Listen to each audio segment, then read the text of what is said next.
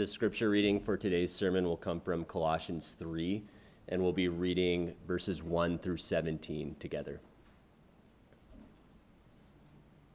Hear now God's word. If then you have been raised with Christ, seek the things that are above, where Christ is, seated at the right hand of God. Set your minds on things that are above, not on things that are on earth. For you have died, and your life is hidden with Christ in God. When Christ, who is your life, appears, then you also will appear with him in glory. Put to death, therefore, what is earthly in you: sexual immorality, impurity, passion, evil desire, and covetousness, which is idolatry. On account of these, the wrath of God is coming. In these you too once walked, when you were living in them. But now you must put them all away: anger, wrath, malice, slander, and obscene talk from your mouth. Do not lie to one another, seeing that you have put off the old self with its practices, and have put on the new self, which is being renewed in knowledge after the image of its creator. Here there is not Greek and Jew, circumcised and uncircumcised, barbarian, Scythian, slave, free, but Christ is all and in all. Put on then, as God's chosen ones, holy and beloved, compassionate hearts, kindness, humility, meekness, and patience, bearing with one another, and, if one has a complaint against another, forgiving each other. As the Lord has forgiven you, so you also must forgive. And above all these, put on love, which binds everything together in perfect harmony. And let the peace of Christ rule in your hearts, to which indeed you were called in one body, and be thankful. Let the word of Christ dwell in you richly, teaching and admonishing one another in all wisdom, singing psalms and hymns and spiritual songs with thankfulness in your hearts to God. And whatever you do, in word or deed, do everything in the name of the Lord Jesus, giving thanks to God the Father through him. Thus ends the reading of God's word. You may be seated.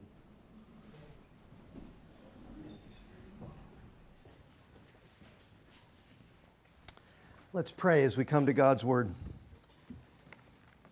Our Father, we're grateful to be here today in your presence, having drawn near to the heavenly tabernacle made without hands, having drawn near to the throne upon which you sit, which is a throne of majesty and authority and also a throne of grace. And we are here to receive the grace and the mercy from you that we need every single day. And we understand and we are confident that you dispense that grace to us. You give that grace to us by way of your living and active word. And so we are here to hear your voice today. We are here to meditate on everything that you have spoken in your word. And we ask, Father, that you would give us understanding. Holy Spirit, be with us and illuminate the meaning of these words to our minds and impress them deeply into our hearts. And so, Father, we pray that you will continue the work that you have begun in us to sanctify us, to make us more and more to resemble the very image of the glory of Christ as you conform us into his image, for we are in him. And as Paul says here, our lives are hidden in him with you. And so, Father, we pray, give us grace and transform our lives by the renewing of our minds. Help us to take every thought captive. Help the words of my mouth and help the meditations of our hearts this morning to be pleasing in your sight as you work in our lives, we pray in Jesus' name. Amen. Amen.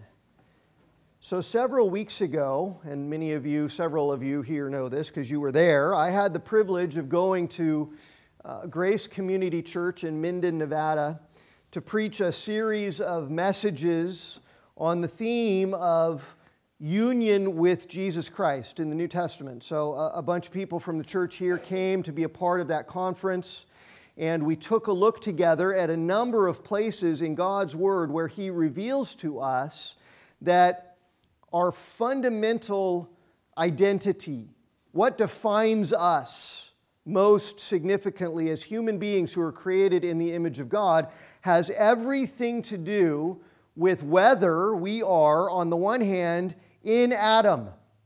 And so, naturally in Adam, in bondage to sin and under the curse of sin, and at enmity with God and destined for everlasting death and condemnation. All of that is what it means to be in Adam. And when we come into this world, that's what we are by definition. More than any circumstance or more than any experience or more than any other achievement or more than any relationship in our lives, what defines us is that we are in Adam when we come into this world. And the question is, are we in Adam or are we in Christ through faith in Him? Because being in Christ through faith in Him means to be dead to the bondage and dominion of sin. And it means to be raised up with Jesus Christ in order to be able to walk in newness of life. It means to be made a new creation in Christ Jesus. It means to be free from the curse of sin, free from the dominion of sin, free from condemnation. It means to be forgiven, and it means to be justified by the blood and the righteousness of Jesus and reconciled to God instead of His enemies. Adopted as His beloved children and destined for an eternity of everlasting life in the great blessing of His presence and His glory. And so that's the question. Are we in Adam or are we in Christ? Nothing else matters because the answer to that question matters eternally, and nothing else does. And so at the conference that we were at in Nevada, we looked at scriptures like Romans 5, which talks about why we're in Adam. We looked at Philippians 3, which talks about the righteousness that comes from God, because there's no righteousness that can come from ourselves that will get us from being in Adam to being in Christ. We looked at Romans 6, we looked at Galatians 2, as we dug into this great truth of what it means to be in Christ, united with Him in death and resurrection and everlasting life, and the importance of that truth and reality for how we live our lives in this world. And then here at this church, a few weeks ago, we looked at 1 Corinthians 13 and what it means to love one another as Christ has loved us, to love according to the definition of love that God is. And then last week, of course, we looked together at Galatians chapter 5. And that great chapter of Scripture that teaches us the distinction and the difference between walking according to our flesh and walking according to the Holy Spirit of God, bearing the fruit of the Spirit in our lives as we keep in step with Him by communing with God in prayer and by saturating our minds and our hearts with His living and active Word. All of that has to do with what it means to be in Christ Jesus, to be new creations in Him. And one of the passages during the conference that we were at that I wanted to get to, but we didn't have time for that particular weekend, is this awesome chapter here of Colossians chapter 3. So what I want to do today, on the heels of all of that, especially for those who were at the conference and even for those who weren't, is to spend time together in the first 17 verses of this chapter to expand on what we meditated on there, for the benefit of those who were there in terms of what it means to be in Christ, and also for the benefit of everyone who wasn't there, because this is so critically important for us to understand and to have a growing grasp of in terms of what it really means to be a Christian. What does that mean? And to live life in the way that God designed it to be lived, and to glorify God and to enjoy Him in our lives. So we're going to look together in the next 3 weeks or so at this passage of Scripture in Colossians chapter 3, verses 1 through 17. Now, the book of Colossians was written to a church in the city of Colossae, which was a church that Paul had never actually been to. It's a church that got planted apart from Paul by disciples of Paul. He'd always wanted to visit this church. He'd heard good things about the church and the teaching there and the leaders there and the quality of the faith of the believers there. And he wanted to go and minister to the Christians in Colossae, but he'd been prevented by all of the providences that God had ordained in his life including an imprisonment. And while he was in prison, unable to go to Colossae, a leader from the church in Colossae named Epaphras came to visit Paul and asked Paul for help, because the church back in Colossae was facing trouble from, as we've seen so often in our studies of the New Testament books, they were facing trouble from false teachers who were coming and teaching things that were not in line with God's truth, and the people in the church were being confused and misled by this teaching. And these teachers, what they were doing was putting an unbiblical emphasis on things like mystical experiences, encounters with spiritual beings, angelic beings, which was supposed to give you more in your life as a Christian than what you have in Jesus. That's what they were saying. Well, it's good that you believe in Jesus. It's good that you trust Him for salvation for your sins. But if you really want to experience the good stuff, you need to have these mystical encounters spiritually with other spiritual beings besides Jesus. There's more than Jesus, they were saying. And there was also an emphasis on what's called asceticism, which is a severe kind of self-discipline and pietism where you deprive yourself of any kind of indulgence or pleasure or fun in this world, enjoyment in this world, because you think that that's the way to avoid evil from polluting you, because you think evil's out there and not primarily in here. And so by avoiding anything fun in this world, you can make yourself much more holy than you would be if all you were was in Christ Jesus. So the common theme is these false teachers keep teaching that there's something more than Jesus that you need. There was a biblical emphasis on legalism. You can predict that and see that coming, right? Treating biblical standards of morality as regulations, but to be kept in your own strength in order to get God's favor. Trying to be holy apart from the power and the work of the Holy Spirit within us, like we saw last week, and apart from faith.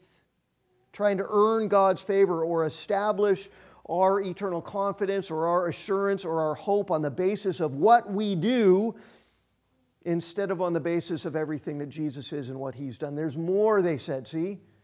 You can't just trust Jesus, you've got to work for it.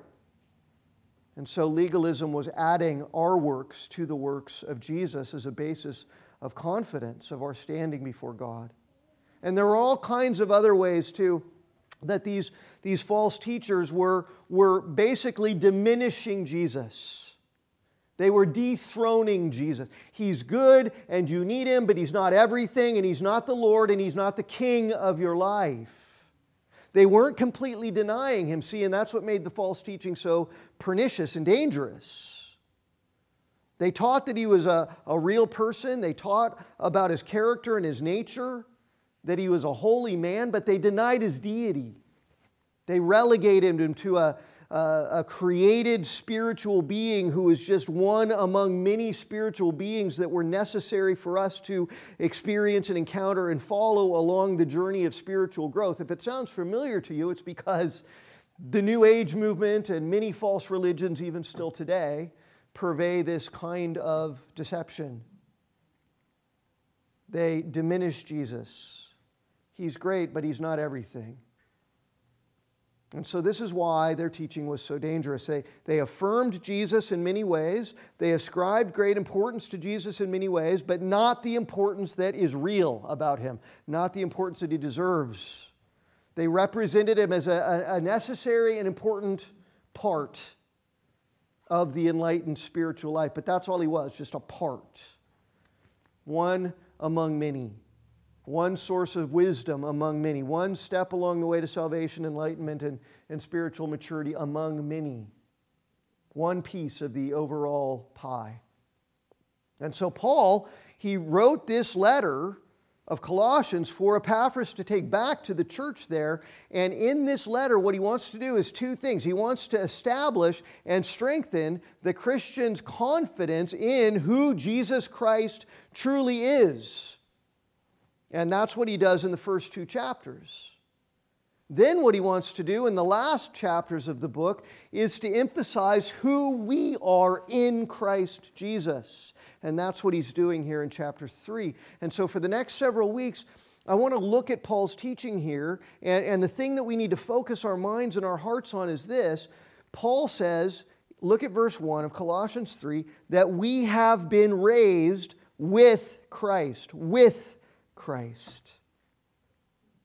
That's the all-important truth in terms of what we are in Him. We know and we believe by the God-given faith that we have in our hearts that we confess that on the third day after Jesus was crucified, He was raised from the dead. He really died, right? He didn't just pass out there on the cross. He didn't just slip into a coma because the pain and the trauma that He endured was so overwhelming physically. He died in every sense that the word death implies. His physical bodily life ceased. His heart stopped beating. He stopped breathing. His brain function stopped. He died. And they wrapped His body in grave clothes and they buried Him in a tomb. And His body lay in that tomb until the third day, until Sunday morning, when He rose from the dead because His heart started beating again. And blood started coursing through His veins and air through His lungs. And He left that tomb. He left the place of the dead because He had conquered death itself, right? Death isn't just a natural phenomenon. Death is the wage, it's the penalty for sin. If there was no sin in this world, there would have been no death in this world. Well, Jesus took our sins upon Himself on the cross. He took the death penalty upon Himself and suffered it fully to the uttermost as our substitute.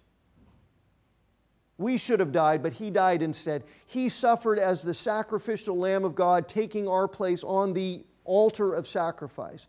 And His sacrifice was absolute. It was so perfect, it was so pure, it was so full, it was so sufficient that He not only freed us from the penalty of death so that we could revel in the hope of everlasting life one day, He actually, on that cross, defeated death entirely.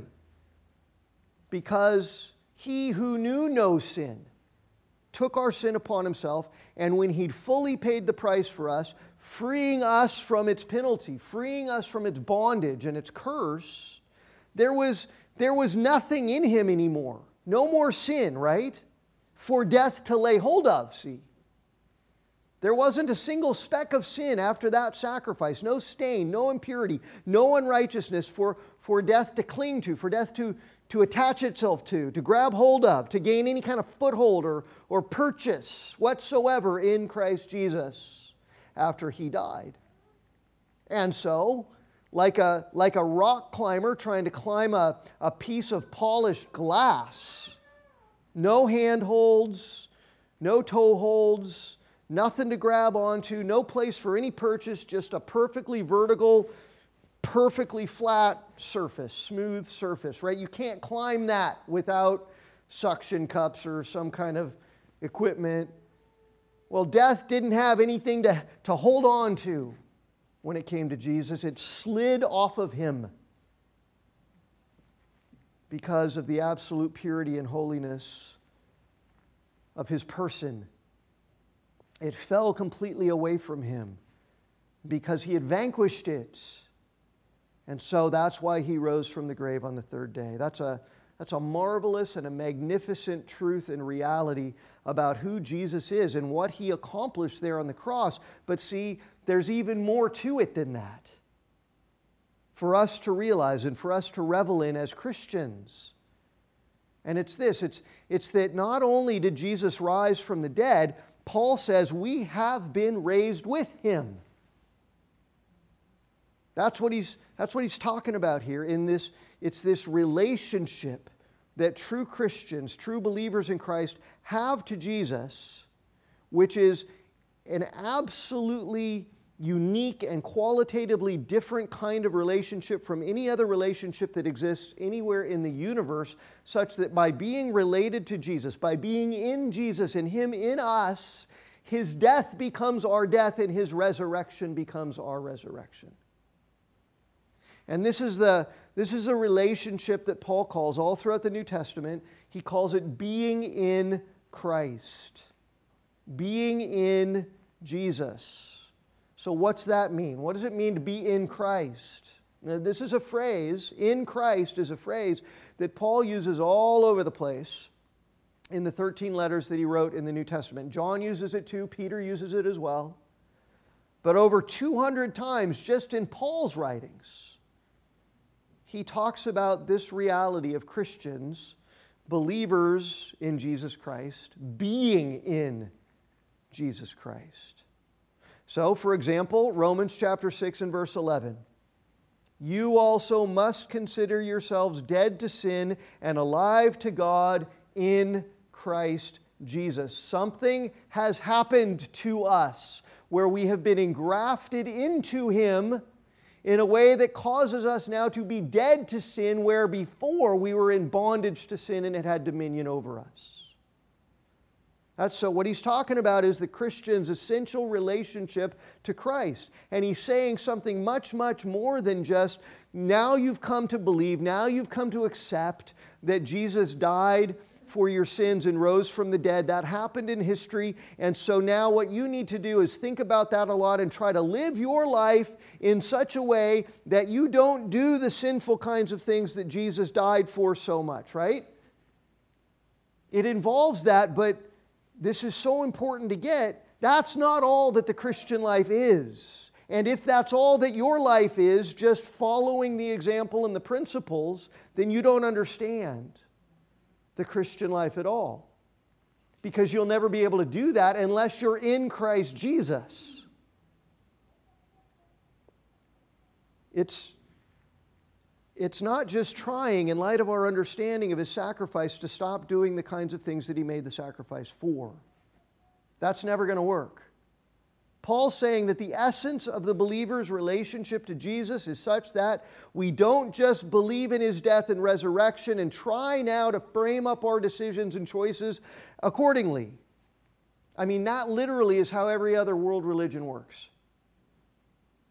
They provide... You latch on to some religious system of belief. It provides you with some kind of emotional or psychological inspiration or motivation. Sometimes it's fear. Sometimes it's an aesthetic appeal. Sometimes it's the promise of like a great mystical experience, the allure of some hidden secret knowledge or wisdom or strength or power. It's an appreciation a lot of times for some inspirational figure. And so we get motivated and say, we're going to do it this way, according to the tenets of this religion. That's not what Christianity is.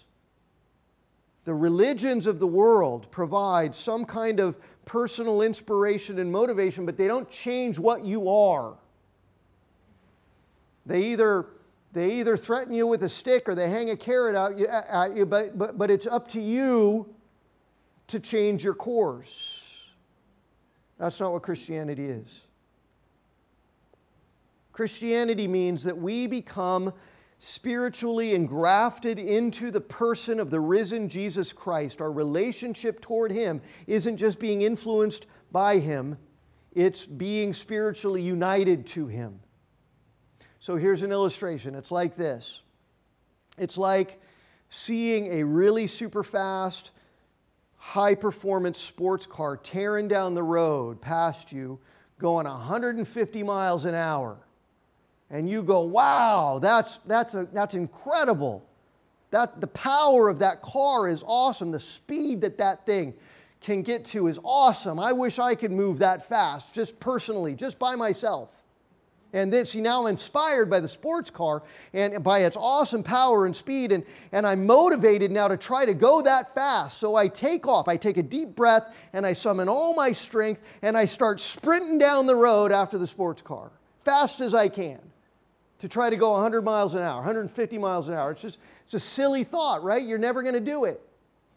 You're not going to get to anywhere near 150 miles an hour ever. And no matter how hard you try and how fast you run, you're going to fall over after about 100 yards, or maybe 200 if you're in really good shape, because you can't sustain it. You'll never get there.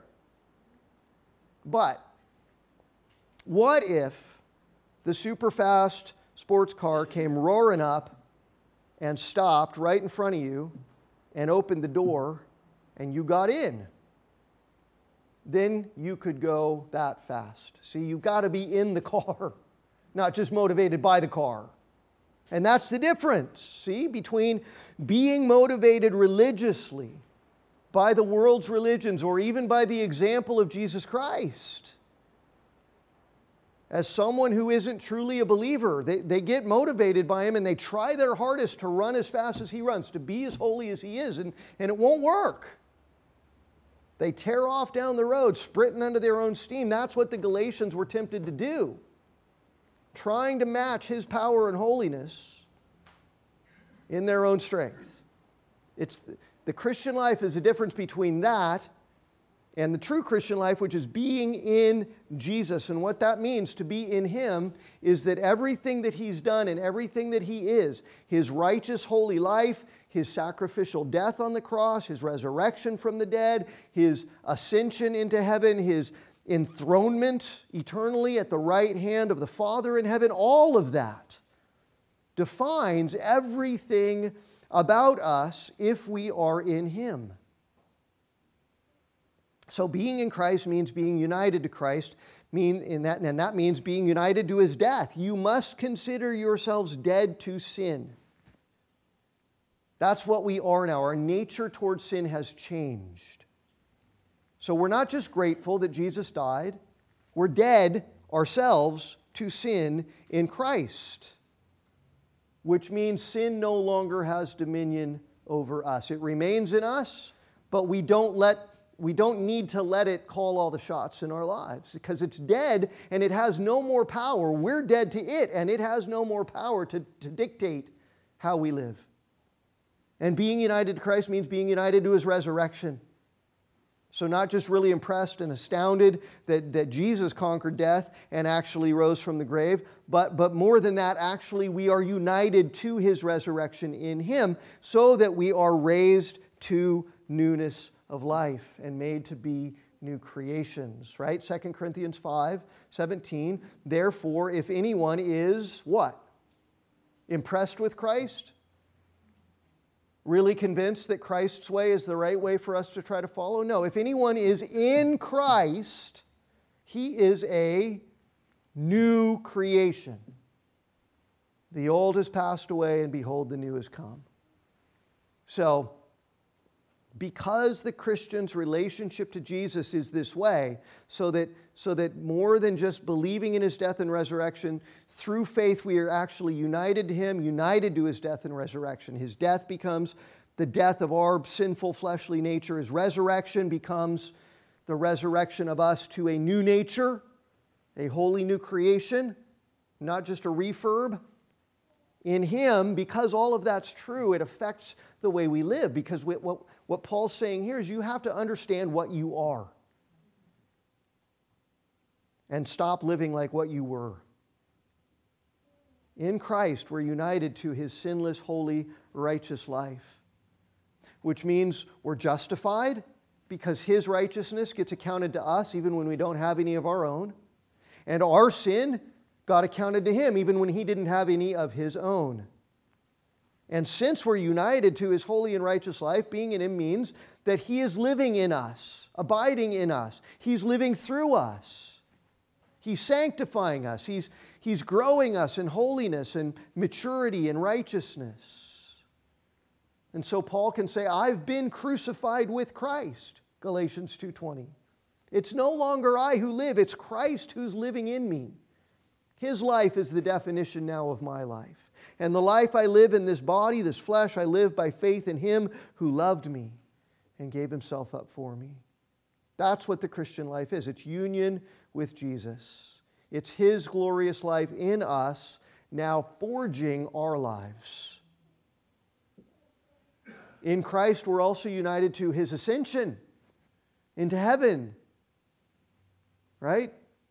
Several weeks after the resurrection, he ascended before the apostles' very eyes into heaven. He went up with a cloud unto the Ancient of Days. We're united to that, such that he is with us in his ascended form at the right hand of God, in all of the fullness and all of the investiture with divine heavenly power and authority that he has. He is with us because we are in him. He is with us with all that he is as we face whatever trials and endure whatever hardships that there are for us to face and endure in this world. That's what he meant, right, when he said to his disciples at the end of Matthew chapter 28 that all authority in heaven and earth has been granted to me, and behold, I am with you. Not just as a pleasant thought, but literally with you always, abiding in you, united to you, even to the end of the age. In Christ, we're united to his enthronement at the right hand of the Father, so that every moment of our Christian lives that we struggle against sin, that we struggle against temptation, fleshly desires, is a moment that we're struggling not by ourselves, but struggling in him, and him with us, at the foot of the heavenly throne, which is a throne of grace. And so you're able to face those temptations with his power, and not just your own, and not just with whatever motivation you can get by thinking good thoughts about him. And when you fail, every sense of guilt that you experience, you as you realize your sinfulness and your failures and your weaknesses and your shortcomings, every experience of shame and guilt like that is experienced there with Christ, where he sits eternally on his gracious throne of grace, interceding for us. See?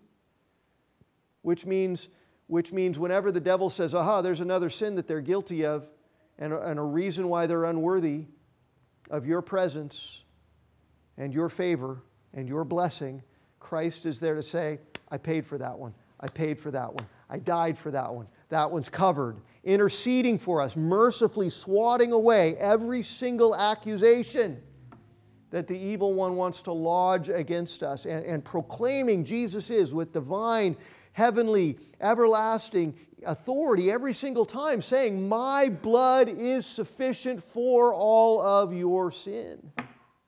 Every minute that you lack assurance because you look at your sin and you say, maybe Jesus didn't really die for me. Maybe Jesus couldn't really die for a sinner such as this. That every minute that you say that is a minute spent at the foot of the merciful throne, where he looks down upon you with tender and gentle and divine patience and love and says, my child, it's okay. You've been washed. You've been cleansed. You've been forgiven. You've been justified. You've been glorified in me already, in my Father's presence and eyes. My perfect love casts out all fear, and I do not condemn you. So see, the question in any and every aspect of our lives as Christians, our lives in him, our lives where it's no longer we who are living but him, the question is, when we're struggling with temptation, it's not so much, I'm facing this temptation and am I strong enough to resist it? If that's your strategy for dealing with sin, I can motivate myself and inspire myself and muster the strength enough by realizing what Jesus did for my sin on the cross. And that's going to motivate me enough so that when I face temptation, I can say, no, I'm strong. And then guess what? You're going to fail. You're not going to be strong enough. Because like we said last week, you'll be looking in here instead of up here for the strength. And when you start looking in here then and looking for a self-strength in order to face and fight and defeat temptation, then self-desire is going to overwhelm your self-strength really fast.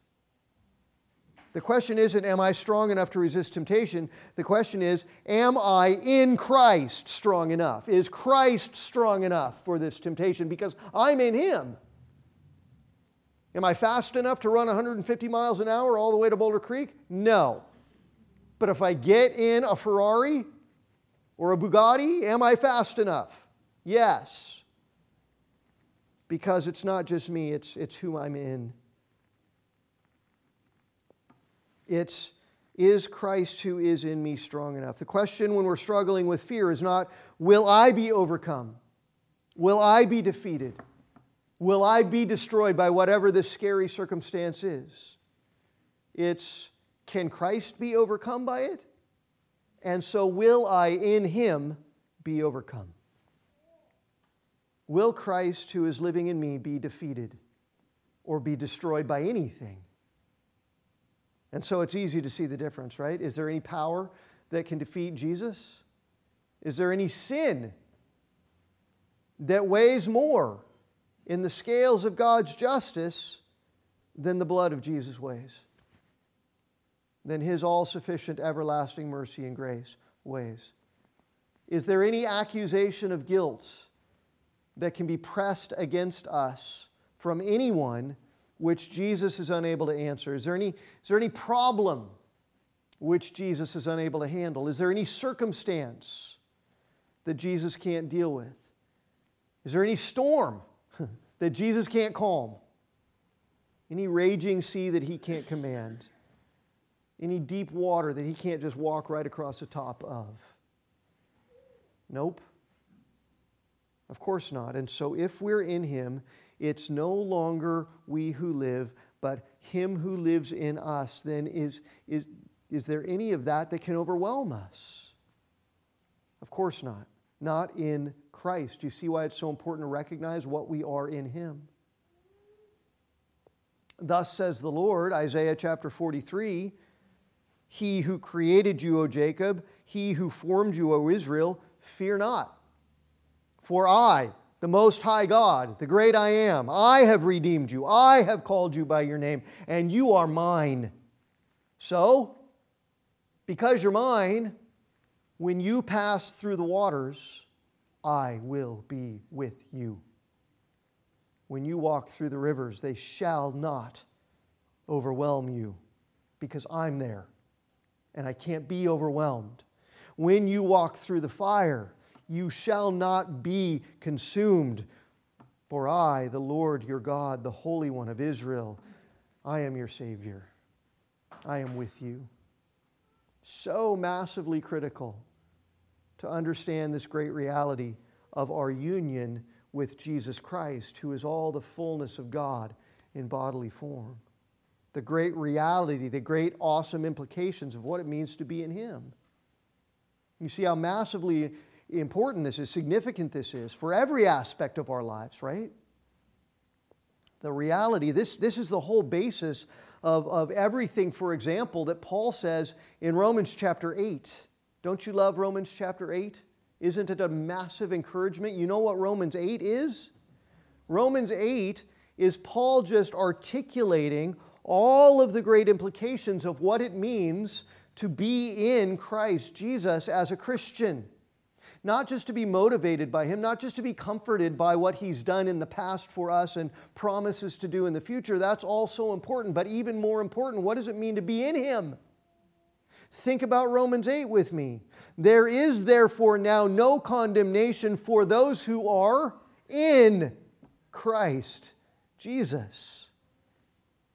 But if Christ is in you, then although the body is dead because of sin, the Spirit is life because of righteousness. If the Spirit of Him who raised Jesus from the dead dwells in you, then He who raised Christ Jesus from the dead will also give life to your mortal bodies through the Spirit who dwells in you. See? In Christ you did not receive the spirit of slavery to fall back into fear, but in Him you have received the spirit of adoption of sons, by whom we cry, Abba, Father. In Christ we are children of God. And if children, then heirs, heirs of God, fellow heirs with Christ, provided that we suffer with Him, in order that we may also be glorified with Him. In Christ, the Holy Spirit helps us in our weakness, interceding for us with groanings too deep for words.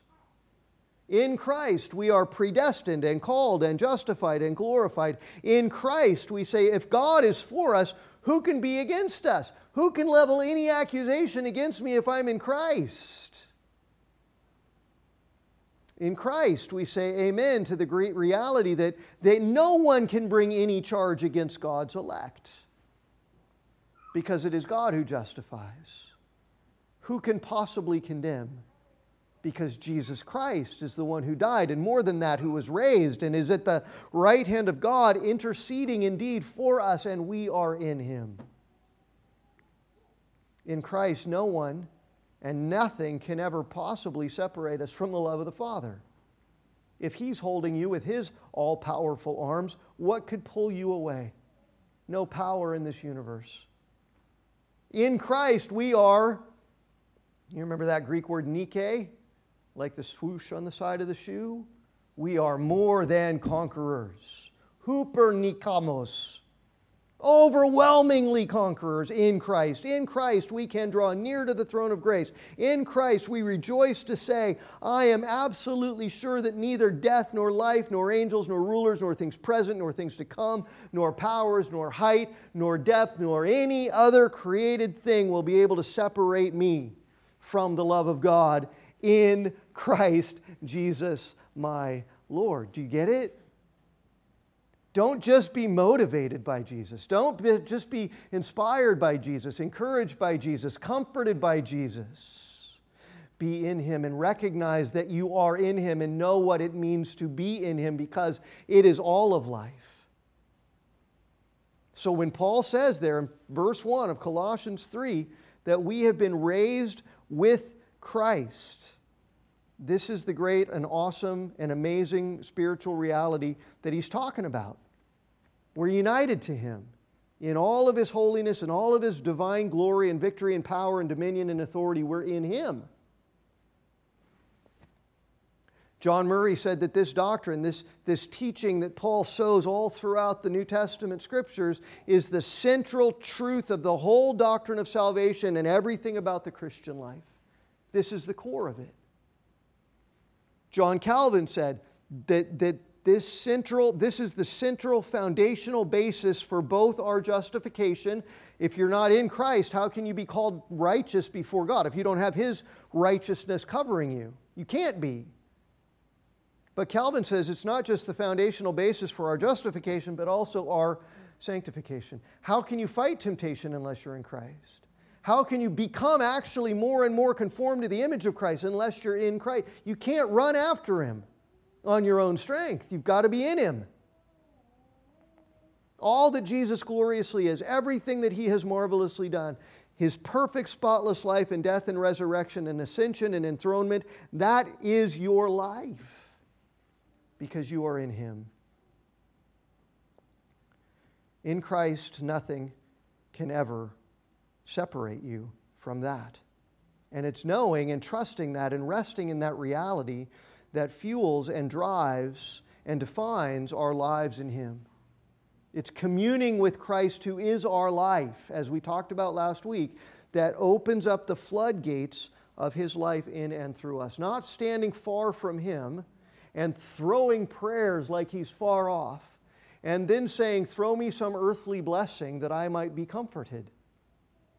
And have then the strength and the resolve and the encouragement to do better or to stand firm. Now, it's communing with Him who is our life that opens up the floodgates of His life in and through us. So, when Paul says right there in verse 1, if then, and we're going to take more time next week to look more depth in terms of what he's saying, but just know that the force of that word if there at the beginning of verse 1 is much, much more like our English word since. There's nothing hypothetical about it. This is how you need to take it in this context. It's since then you have been raised with Christ Jesus. Because this is what you are and who you are in union with Him, because that's true and real, and you have been raised to newness of life, you're a new creation in Him. Since that's real and true, seek the things that are above, where Christ is, seated at the right hand of God. Because, and again, we're going to dig into this more deeply next time so that we really have time to, but the essence of the exhortation here is simply, we've got to live according to what we are. You can't look back at your past before Christ and think, well, that's what I am. And so I don't have any power to fight this temptation any more than I used to.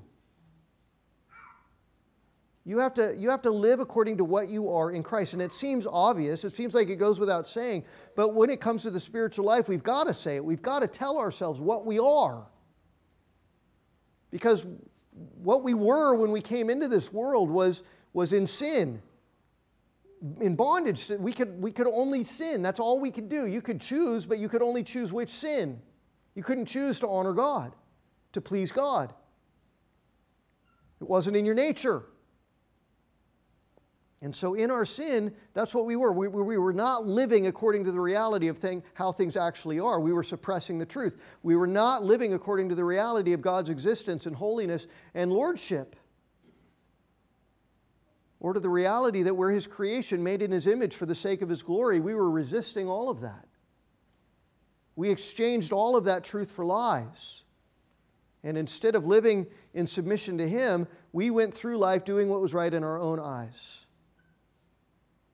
And when we do that, when we view life through the lens of our own sin, and according to the paradigm that says that we're at the center of the universe and all we're able to do is what we want to do and what we desire to do and what we feel like doing, that denies God His rightful place of sovereignty and dominion and glory. And when we're living according to that paradigm, that's when we're charging down the path that seems right to us, but leads to destruction. And you've got to realize it's not what you are anymore.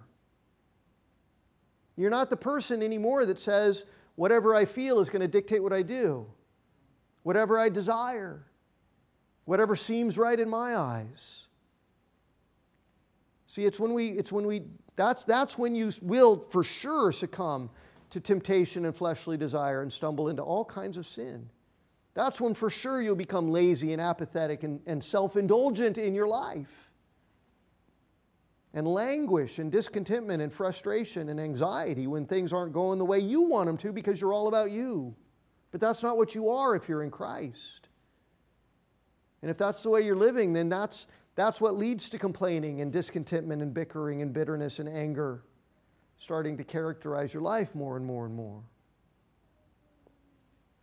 It's when the way that our relationship to the things of this world, like money and material things and pleasure and enjoyment and food and people and relationships and our reputation and the approval of others and the things that we experience and the feelings that we have.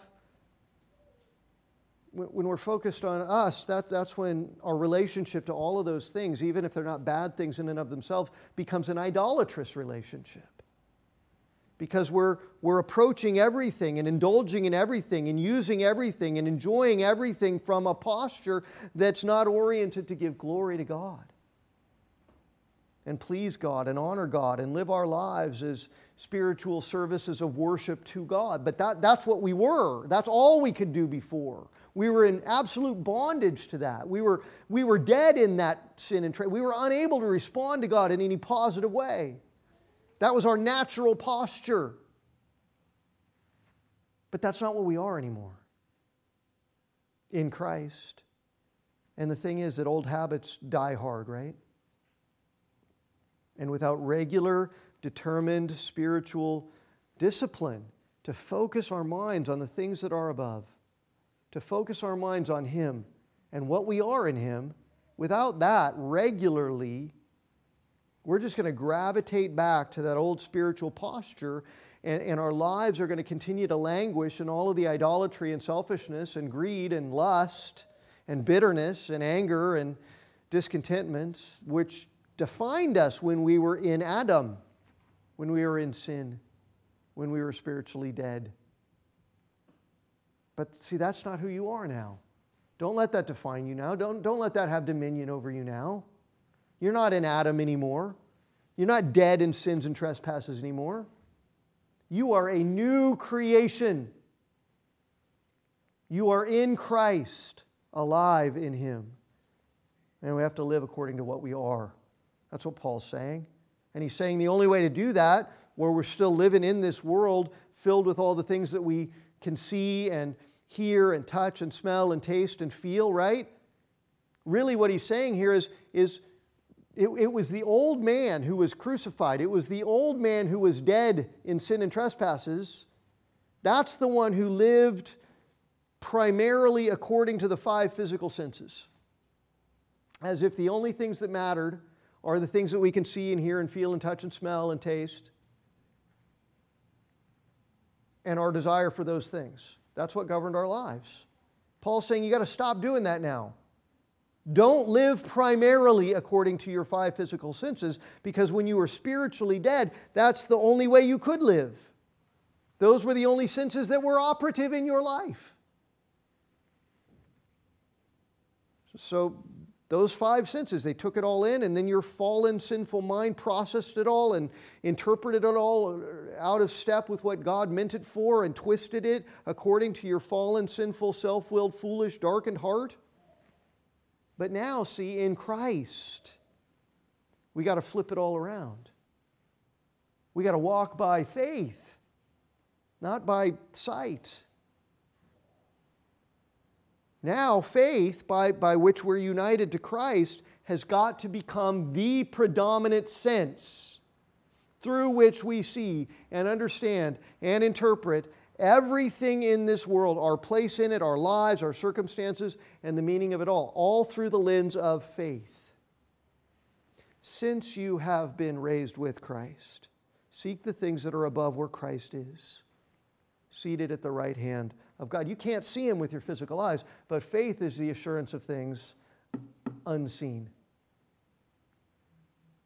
And by the power of God, the Holy Spirit, faith gives more assurance than sight. Set your minds on the things that are above, not on the things that are on earth, Paul says here. Because you're a new creation in Him, because you're united to Him, because your life is now defined by Him and His life, His desires, His righteousness, His will, His holiness, His glory. What He thinks is funny and what He thinks is not funny. That's what defines you now. What He enjoys and what He detests. That's what defines you now. Got to set your mind on those realities of who He is, who you are in Him, if you want to have any hope of living in this world in a way that's characterized by peace and hope and love and joy and by the fruit of the Spirit. Again, as we saw last week, instead of by the deeds of the flesh.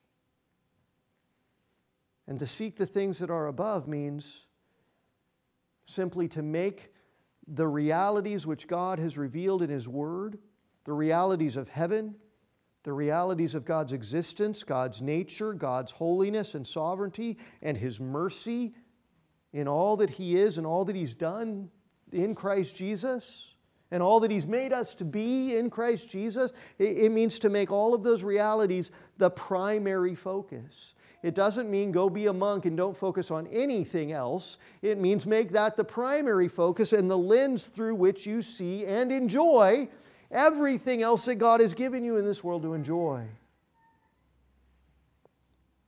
Just don't make all of those other things the primary focus. And don't make the realities of heaven and God and His glory to be the focus of just the part of your life that comes to church on Sunday. And then as soon as you leave and as soon as Monday comes and you're back to work and back in the world, you're back to living like what you were instead of what you are. You're back to sight instead of faith. You're back to the 5 senses primarily instead of faith. So it means to desire and to strive for the things that are above where Christ is in every single area and aspect of your life. To center your interests on Him and then let every other interest fall into its rightful place after that. And some of your interests, you're going to go, in Him they don't have a place rightfully because they don't honor Him, they don't please Him, and I got to get rid of them. And others, you say, they've just been in the wrong place. They've been too much at the center. They've been in His place. And now in Him, centered on Him, I've got to put them in their proper place, and you'll enjoy them even more because you're enjoying Him even more. Allowing all of your attitudes, all of your ambitions, your whole outlook on life to be molded and defined by your relationship to Jesus. This is what it means to be in Christ. It means that your allegiance to Him has to take precedence over any other earthly or personal allegiance. Otherwise, whatever it is an idol. That's what it means to seek the things that are above. And the verb that Paul uses there, to seek the things that are above, is in the present active imperative tense, which means seek it, do it, it's a command, but keep on doing it. Don't just do it once. Don't do it on Sunday only. Don't do it the first day of the week. Just keep on seeking the things that are above all the time. Frame your perspective and center your interests and conform your attitudes and ambitions and outlook.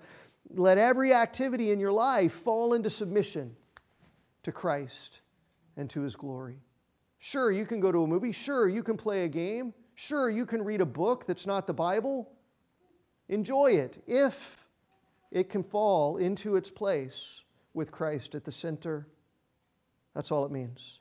And let that be happening all the time and with everything. So verse 2 gives a little more interpretation, right, to this exhortation. Set your minds on the things that are above. That gets specific. J.B. Lightfoot says, you must not only seek heaven, you must think heaven. And again, the verb is the same tense, present active imperative. Keep on setting your mind on the things that are above, not just on Sunday morning, not just during Bible study time or family devotion time or times of personal prayer and times of personal reading in God's Word. All the time, set your mind on the things that are above. All the time, think heaven, think eternity, think glory. Think Christ is seated at God's right hand, interceding for you, giving you the strength, giving you the power to resist every temptation and to live your life for His pleasure.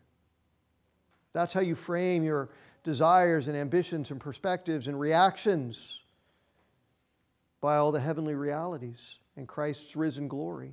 So when you're tempted to sin, set your mind on the things that are above. Do you do that? Somebody told me the best thing the other day. He said, I was so tired, I was so exhausted, and I was discouraged, and I was down, and everything seemed dark, and I didn't know what to do, and I knew I needed to read my Bible, but I was too tired, my eyes couldn't focus, and so they took their phone, and they had the Bible app on their phone, and it was one of those apps that will read it out loud to you. Set it on the pillow. and I think she said she went through 10 chapters of Isaiah that way. Just listening to God's Word and letting it fill her mind up, and it just brought peace. It just brought comfort all the time. When you're tempted, set your mind on Jesus, who is holy, who is pure, who is pierced, who is crushed, who has bled and died for your sin, who has so graciously forgiven you and justified you and made you to be a new creation, and who's made your body to be a temple of the Holy Spirit. Think on that. And then it will diminish your desire for the sin. When you're weighed down by despair or by guilt or by shame, set your mind on the things that are above. Draw near to the throne of grace. Fix your gaze on Jesus, who's risen in eternal victory over sin and death and enthroned with dominion and power and authority and interceding and saying, I don't condemn you. Fix your mind on Him and be encouraged and be strengthened. When you're afraid, set your mind on His perfect love, which casts out all fear.